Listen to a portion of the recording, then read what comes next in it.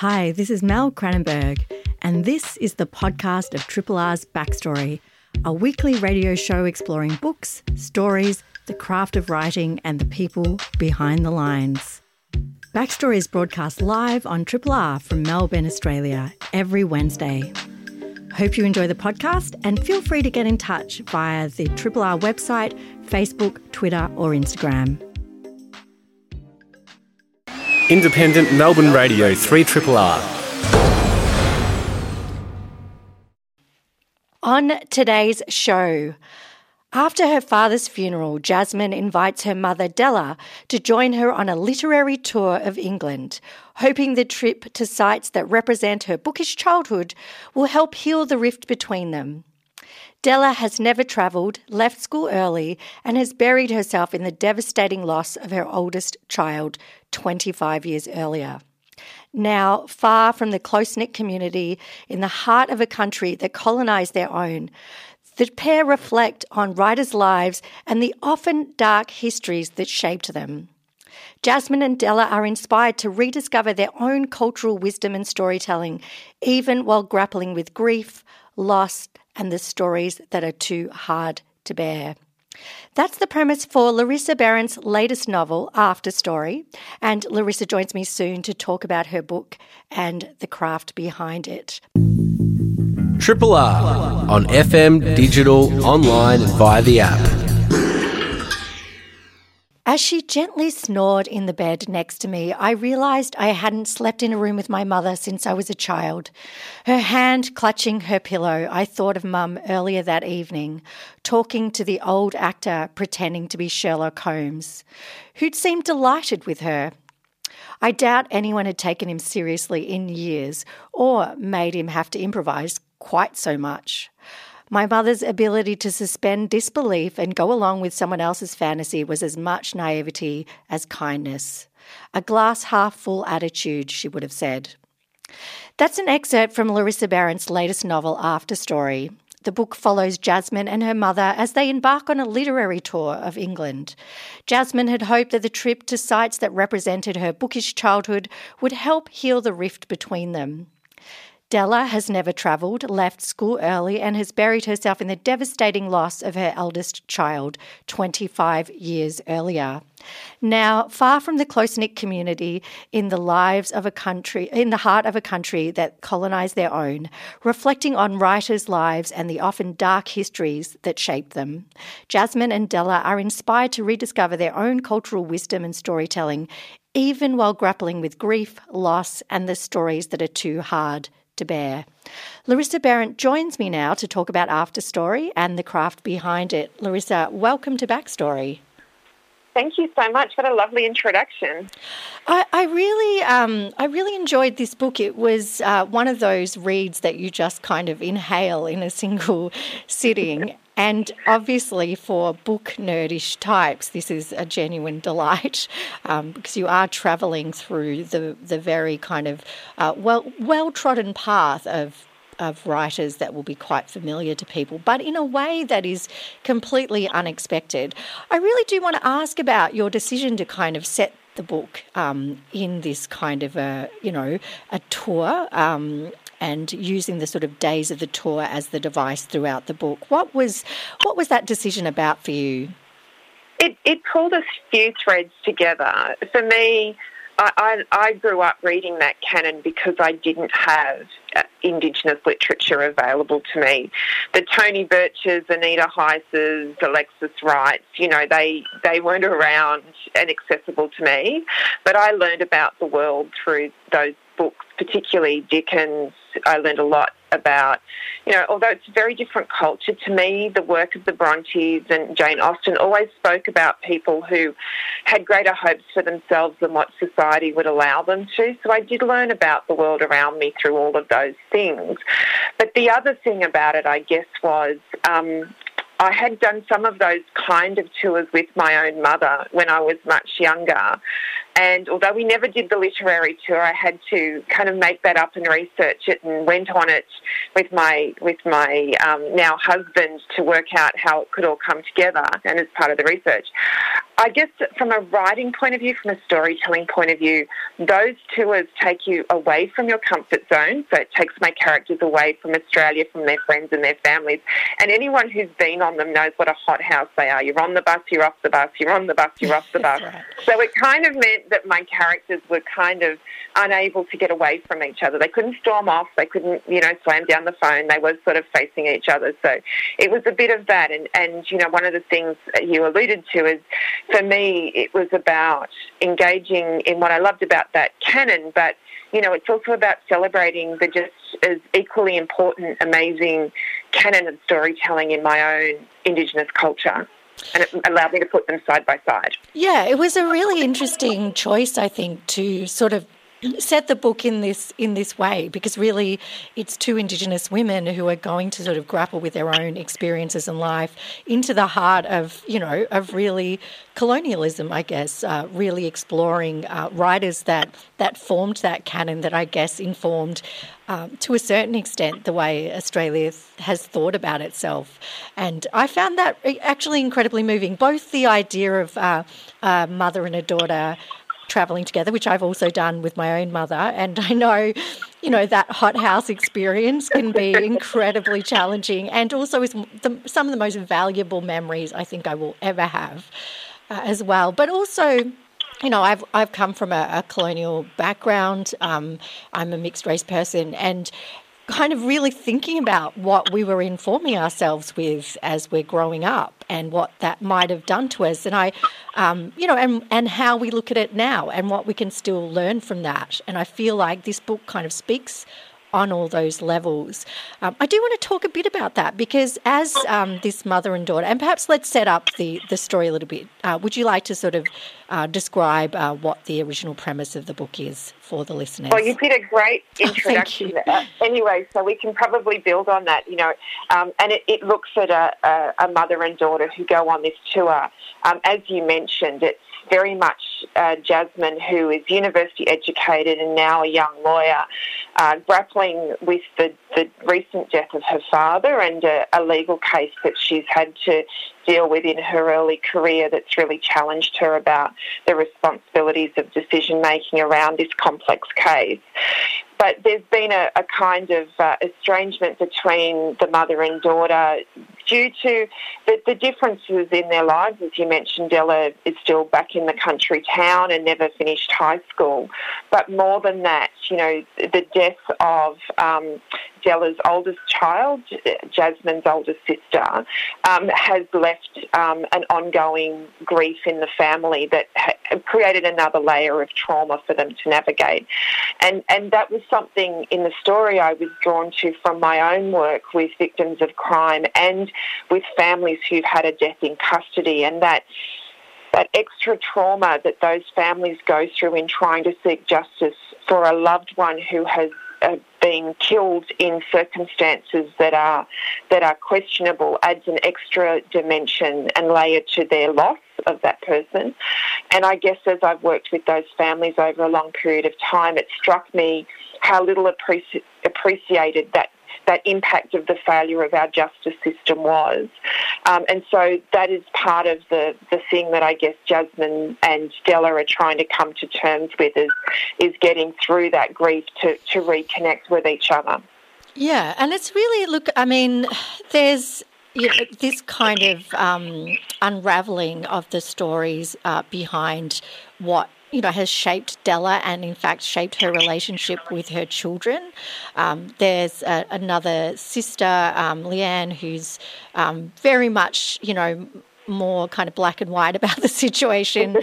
She's really essentially sort of has much more open conflict with her mother, whereas you get the sort of general idea that Jasmine's more of a sort of peacemaker, and maybe the rift between her and her mother is harder to see. But you kind of gradually working out the relationships in this family and how they'd been shaped by this absolutely devastating loss of the eldest child in what was a horrific crime. as the trip progresses, you start to see these things come out. But I want to talk about the cast of characters around them because just to, really think about, as you said, being stuck in the tour, the thing that you're also stuck with on a tour are the people. And you've definitely reflected that really nicely. From my very limited tour experience, I have avoided them like the plague. But on the few occasions when I've gone on tours, you really do get to know people in this quite intense way. Would you like to talk about the cast that they sort of find themselves knocking up against? Yeah.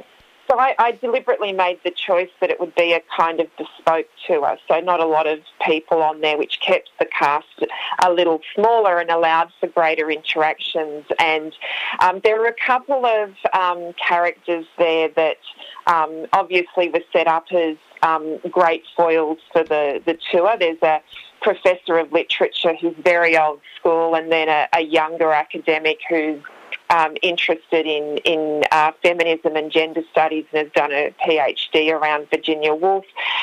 So there's sort of a clash of what we see as these tensions within academia playing out. But there was also, another set of sisters on the tour, which is, as you rightly point out, the sister relationships feature very strongly, as you mentioned, Jasmine's relationship with her sister Leanne. There's also Della's relationship with her sister Kiki, which is also a very strong relationship through the book, with its own tensions but its own kind of equilibrium as well. So one of the things I guess I hope the book clubs talk about is what it says about sisters, but definitely the Boston sisters who are on the tour were based on real life characters that I'd encountered on my trip long before I even thought of writing this story, but immediately came to mind as the sort that come on this trip. And then, of course, an Australian couple that allow for a bit of a reflection of a non-Indigenous perspective on some things, and to ask questions once they understand Della's heritage, to kind of prompt her a little bit to ask questions that perhaps Jasmine would never think to ask her. And through this kind of prompting and storytelling, my two main characters, Della and Jasmine, start to realise how much they're drawn together by the storytelling of their own culture, which I guess Della hasn't really had the confidence around. She hasn't seen herself in that elder role because there were other elders in the community, but it's now her time. And Jasmine, who embraced a canon that that gave her comfort and insight when she was younger, but through her university education perhaps grew into the habit of that system and not valuing that knowledge and that storytelling. So for both of them, there's a very personal journey about the stories of their own culture that flow from what they're seeing around them.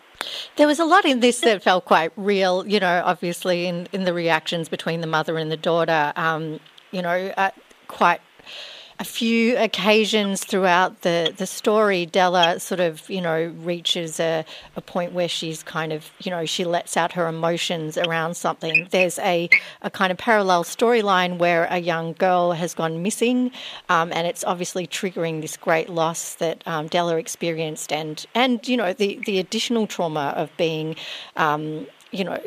treated rather than as the victim of crime, as a presumed perpetrator of a crime, and threatened with losing her own children, digging into that deeper intergenerational traumatic loss of the stolen generations. So she's obviously going through these enormous things and trying to hold it together, seeking solace in alcohol on occasion or on many occasions, and then has these outbursts, and Jasmine's default is to feel embarrassed and to apologise. And there's a moment where I think Della says, "You don't have to apologise for me." And Jasmine, kind of her retort is obviously, "I do." But I feel like that's one of those moments where you go, here's someone who's actually trying to, it maybe not always in the healthiest ways, but very understandably express what it is that she's going through. And Jasmine, who feels like that's not appropriate in those contexts. It's a really interesting way that these bigger issues are playing out, but, the broader sort of societal issues of the things we're not talking about that actually do need to break into this kind of veneer of, supposed civility that's actually hiding the great wrongs that have been done. I sort of found this a quite interesting metaphor for all of that. Yeah, and I guess for me, Jasmine very much embodies the idea that is often pushed on younger Indigenous people who are doing well and achieving in the education system, in their professions, that you shouldn't be a troublemaker, and that idea that Jasmine has taken on as a result of the racism around her in her country town of not being a troublemaker. She sees her sister Leanne as a troublemaker, and she aspires to be one of the good ones. And as you say, related to that are all these things that explain why her family is in the circumstances they're in, that Della has lived through, that Della carries a lot of grief and pain from a whole range. And sadly, because I've seen it in women in her position where they've lost children in circumstances that are completely beyond their control, that they feel guilt about it. And it's heartbreaking to see a mother carry that for a child when the child's death was in no way their fault and the system refuses to find a way to make that determination. So, for me it felt like there was a way of challenging the fact that we don't give voice to somebody like Della. They don't have a natural place where their grief is acknowledged and heard, and Jasmine becomes a bit complicit in that. And only when all of these things are realised, particularly by Jasmine, to understand what she's looking at and connections she can make when she has a client walk in the door. She can see the connection between that client's circumstance and their broader family history, yet she can't see it in her own family. Yes, absolutely. It's really because, she's showing this great compassion for the person that she's, this young woman that she's representing who has committed herself a horrific crime, but is the result of this truly awful, abusive childhood. And, this is something that she feels very strongly about. In fact, it's sort of I found this an interesting kind of paradox in Jasmine's character that, in fact, she claims on the one hand that the reason she wanted to become a lawyer was to kind of better understand things but it wasn't just to do with her sister, but in the flip of that, it kind of was to do with her sister. I think she's sort of a little bit of a fault. Well, they're both faulty narrators, obviously, for their own lives, and there is that kind of, I think, unacknowledged thing that, in fact, Jasmine maybe hasn't even really tapped into exactly the effect that the loss of a sibling she barely knew because she was 3 years old when her older sibling was taken, really has affected the course of all of their lives.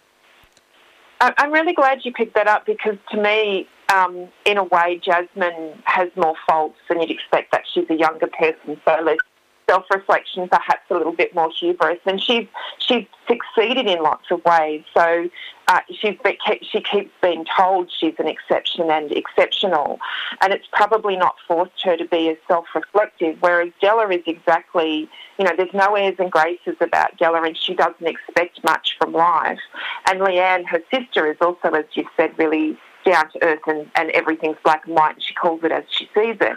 And I did try and deliberately seed some things in. You don't want your characters to not go on a journey, and as anyone who knows, every time you put yourself overseas, you learn so much about yourself, whether it's a short trip or a long period living somewhere else. And I really wanted to give Jasmine a chance to do that, and I've seeded some things in there where I think she hasn't been self-reflective. She's very critical of Della's reliance on alcohol, but if you look at her behaviour, she drinks just as much, and she never once stops to think about how she uses alcohol the same way her mother does. And so there's still, I wanted to kind of leave it that at the end of the novel, we've probably got Della coming much more deeply to a place of self-reflection, and Jasmine's come a long way, but she's still got a way to go. You're listening to a Triple R podcast. Discover more podcasts from Triple R exploring science, technology, food, books, social issues, politics and more. To listen, hit up the Triple R website or your favourite podcast platform. Larissa, I would be remiss if not talking about the amount of research you've clearly done for this book in putting it together. You mentioned earlier that you actually went on a literary tour of England with your now husband to research this, and you've also obviously dug into the lives of the authors that you've covered here. It is one of the important devices in the book is kind of reflecting on the secrets or the hidden histories or the kind of just general experiences of the authors and how they reflect the characters that are sort of finding out about them. Can you talk about this aspect of the book, the research that you did to create it? Yeah, I guess it felt as soon as I was interested in the idea of setting the story that I wanted to tell. So I was drawn to the story from my legal work and seeing this impact on victims of crime and deaths in families who had a death in custody. And actually maybe a trigger of it too was there was one time I was travelling with my mother and there was a mystery case on the TV, and everywhere we went we would follow the case as it played out. It kind of captured our imagination. So there was a bit of thinking about that as those seeds of the story.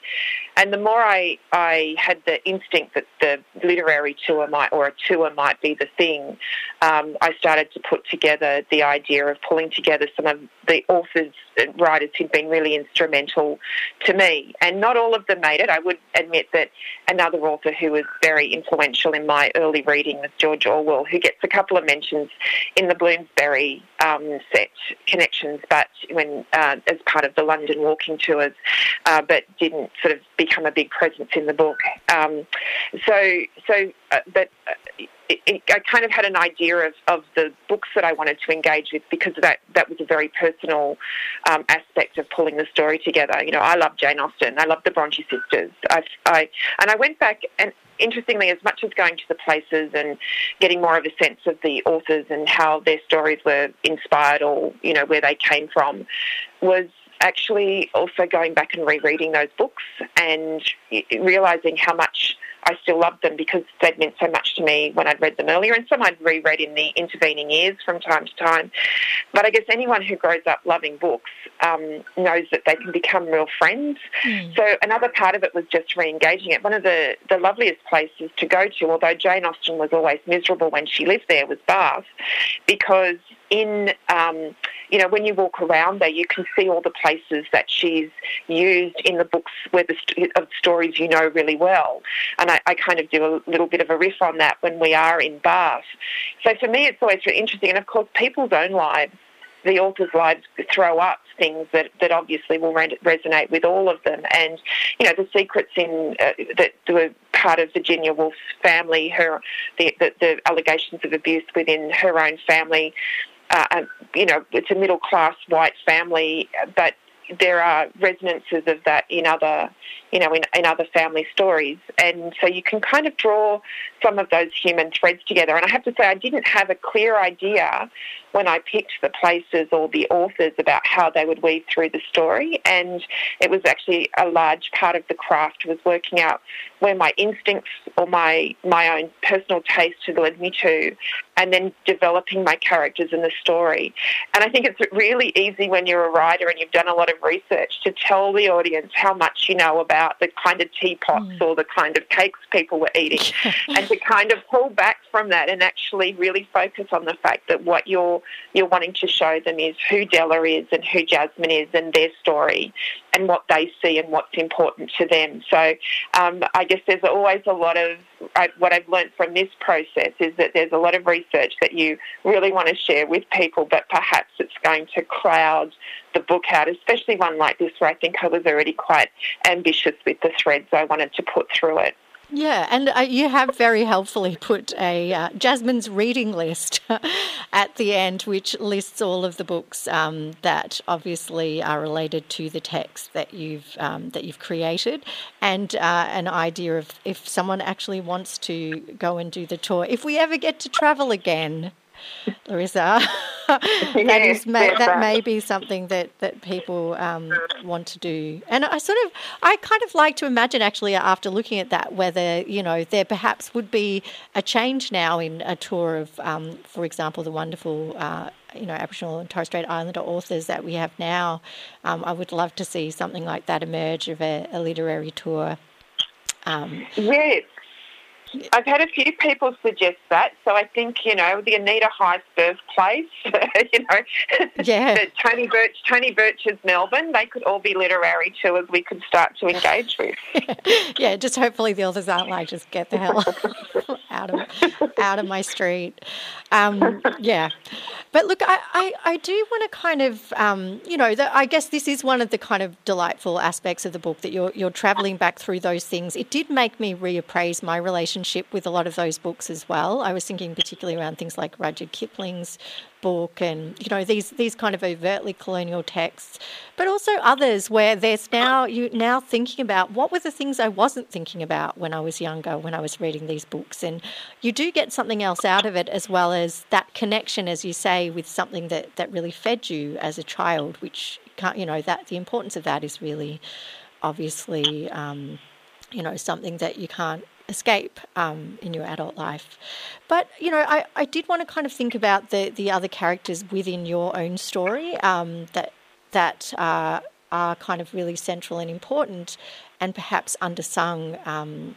A little bit in the text, there's this focus on the mother-daughter relationship, but throughout it you really get the idea that the aunties are the people that are really looking after everyone, the role of this broader family. I found that incredibly moving because, this is mentioned throughout the text, like the importance of, the broader community within the small town to make sure that everyone's looked after. But very particularly for both Della and Jasmine, their relationships with their aunties are hugely important. They've, in fact, been the real mother figures in their life. So Auntie Elaine for Della and Auntie Kiki for Jasmine, they've really taken on those roles. Can you talk about that aspect and how that impacts on the characters in the text? Yeah, there's a couple of threads there. I mean, I guess the Della Kiki relationship as sisters. I was really interested.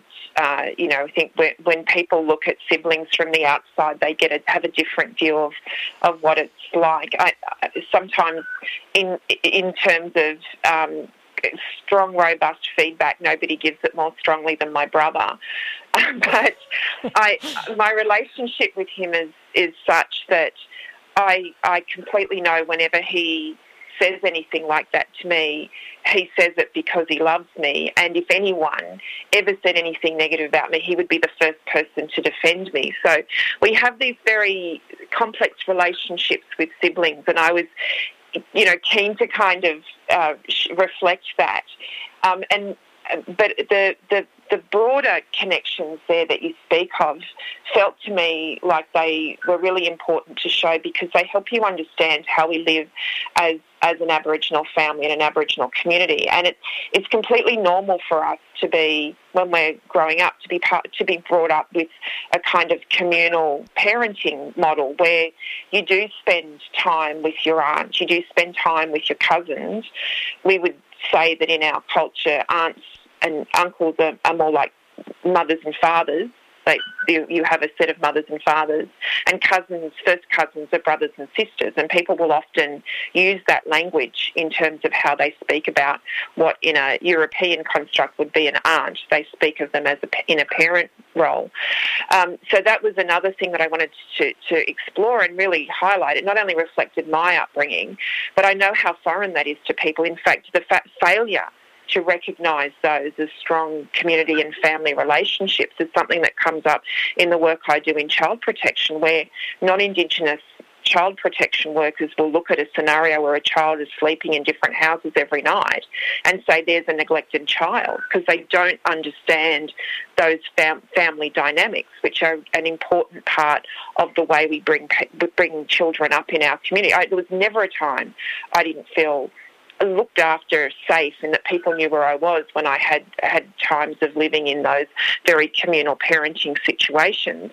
And then the other element of all of that, which I guess it was really important to me, and you've highlighted, is the roles of the Auntie Elaines. That in our communities, women who have earned the title of auntie play these enormous roles. And, she was an amalgam of several really important women in my life. Her voice and Della's voice were easier for me to find than Jasmine's, even though Jasmine's was closer to my own experience, because I'd heard those women so much in my own life. They were very important to me. And I guess with Auntie Elaine, what I wanted to look at was Jasmine and Della, when they're travelling, have a lot of memories of Auntie Elaine. And it was a way of highlighting that when we lose an elder like that, we lose so much knowledge if we don't take the time to really listen and record and value that knowledge. But at the same time, in the book, not only has she played an important role in Della's life, but she's also played an important role in Jasmine's. And she's actually a force. It's their collective memories of Auntie Elaine who is the biggest bridge for them to find a way to connect to each other. And to me, that really helped show the importance of figures like Auntie Elaine, because not only are they our key storytellers and our key healers, they are usually women who are involved with everything across the whole of our communities. But they also play these enormously important roles in keeping the social fabric of our community together. And in a way, her passing and the fact that there's perhaps a recognition, particularly from Jasmine, that maybe she hasn't paid enough attention to what Auntie Elaine has to say while she still had her is a warning. But the role that she continues to play in terms of the memories people have of her is, I guess I intended as a way of honouring the role that those women continue to play in our community. I guess this kind of really naturally leads to something that is really a fundamental part of this book, and in fact, I'm sure broader society, and that is really the importance of storytelling, particularly in this context, and particularly for these women and their community, and what that means, and what happens when there is the loss of that, or the things that you can't talk about, because part of your stories is all of the story. And I think that this is really kind of one of the major things that Della herself has to overcome, is she's kind of lost her voice. I feel like that this part of her that's been taken has meant that she has been dampened, that she hasn't been able to share things, that she's kind of pushed her children away a little bit. This journey through the lives of other storytellers is a way of her finding her way back to that idea of storytelling and to become the next Auntie Elaine, I guess. Can you talk a little bit about that and the importance of storytelling in these contexts? Yeah, I guess that's a great account of what I've tried to do with the character. That she initially the notes she takes are almost incoherent. They're not to her of what she's seeing on the tour.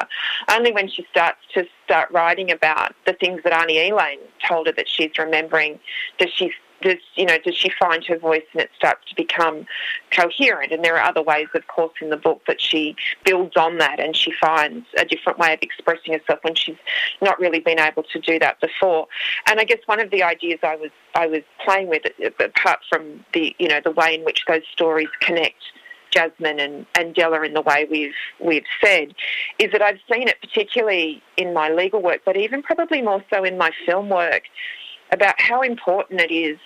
As lawyers, we're often translating somebody's experience to a court using their facts to go against the legal frameworks we're trying to explain it in.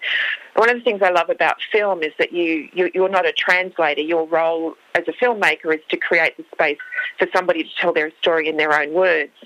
And it's not just the joy of seeing how much impact that has when somebody has the privilege of hearing that voice that they might not otherwise hear.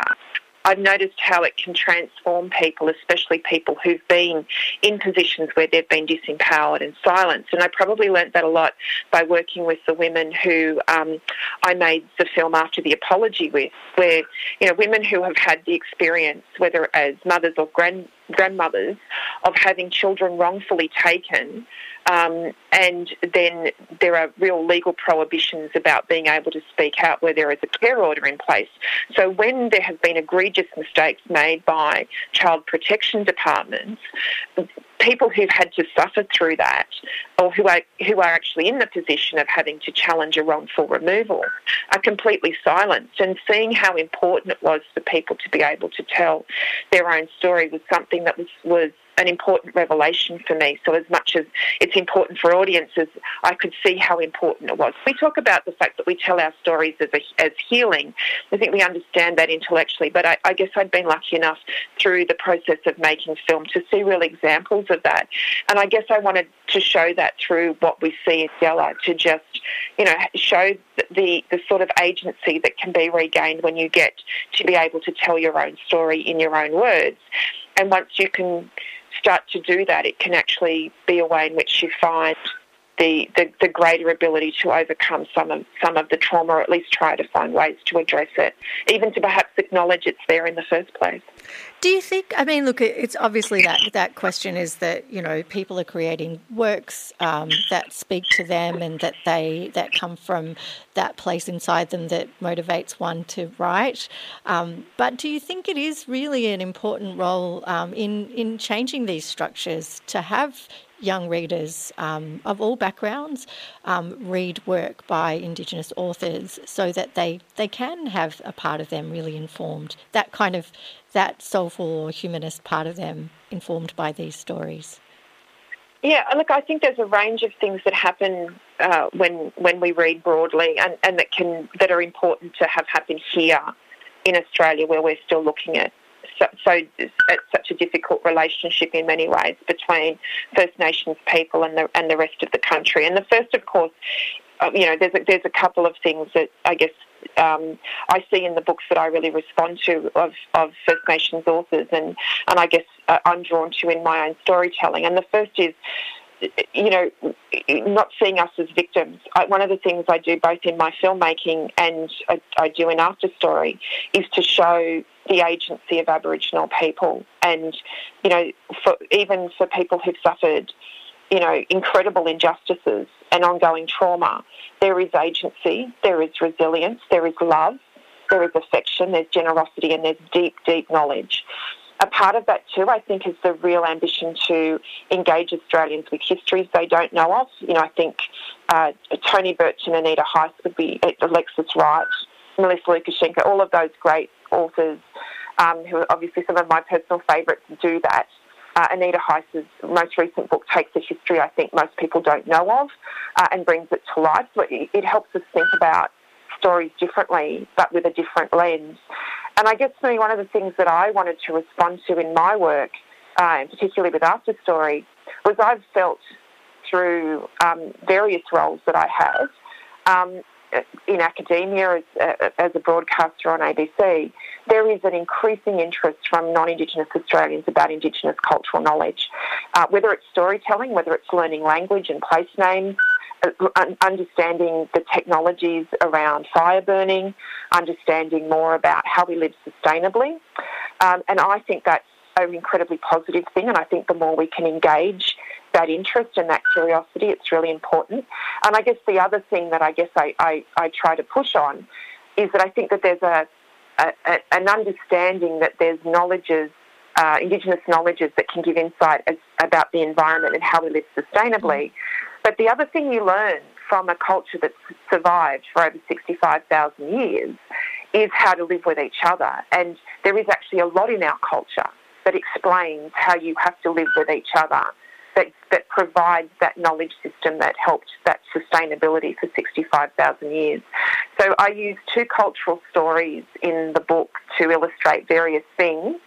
And one of them I chose particularly because it was a very strong law story about our responsibility to children. And I deconstruct those stories in a way that tries to show that when we look at what can look like quite simple storytelling, you know, I call them cultural stories. They're often referred to as Dreamtime stories. They're often packaged as children's stories, beautiful illustrations. But there is deep knowledge, there's deep lore, there's deep sophistication, there's science in those stories. And I use two of those as an example to say, you know, you're kind of just scratching the surface when you listen to our stories. There's one phrase that came to my mind often as a kind of mantra in writing the book, which is something that I heard very young in life, and I've kept it as a key learning, which is true wisdom comes from listening, not speaking. And it reminds us of how important it is to listen to story and to really deeply listen to it, not to just do it as an exercise or even as a pleasure, though. You know, we all love reading for pleasure, at least I do. But there is something more serious about it as well. If you really want to get that wisdom, you have to be really reflective. And I use both Della and Arnie Elaine as examples of where something that is actually deeply knowledgeable is often dismissed as a strange, crazy comment, to show how in our everyday life we may run the risk of doing exactly what Jasmine does, which is not taking those knowledges as seriously as we should. I love this idea as well that that these are stories to be heard or to be read and reread to gain more from them every time and build on that as a system of knowledge. This idea, you know, I guess we think of, you know, reading hard histories or as a way of like learning things, but the way that stories can get inside you, you know, and they can be revelatory is an incredibly powerful thing, and one that I think you've really illustrated with this book. Larissa, I would love to continue to chat with you. I'm sure there is plenty more to talk about, but thank you so much for joining me today on Backstory. Thank you so much. That was Larissa Behrendt, author of After Story, which is out now through UQP. Independently yours, Triple R. 102.7.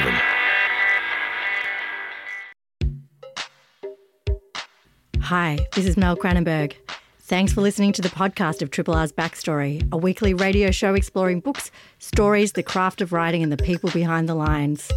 Backstory is broadcast live on Triple R from Melbourne, Australia every Wednesday. Hope you enjoyed the podcast, and feel free to get in touch with us via the Triple R website, Facebook, Instagram or Twitter.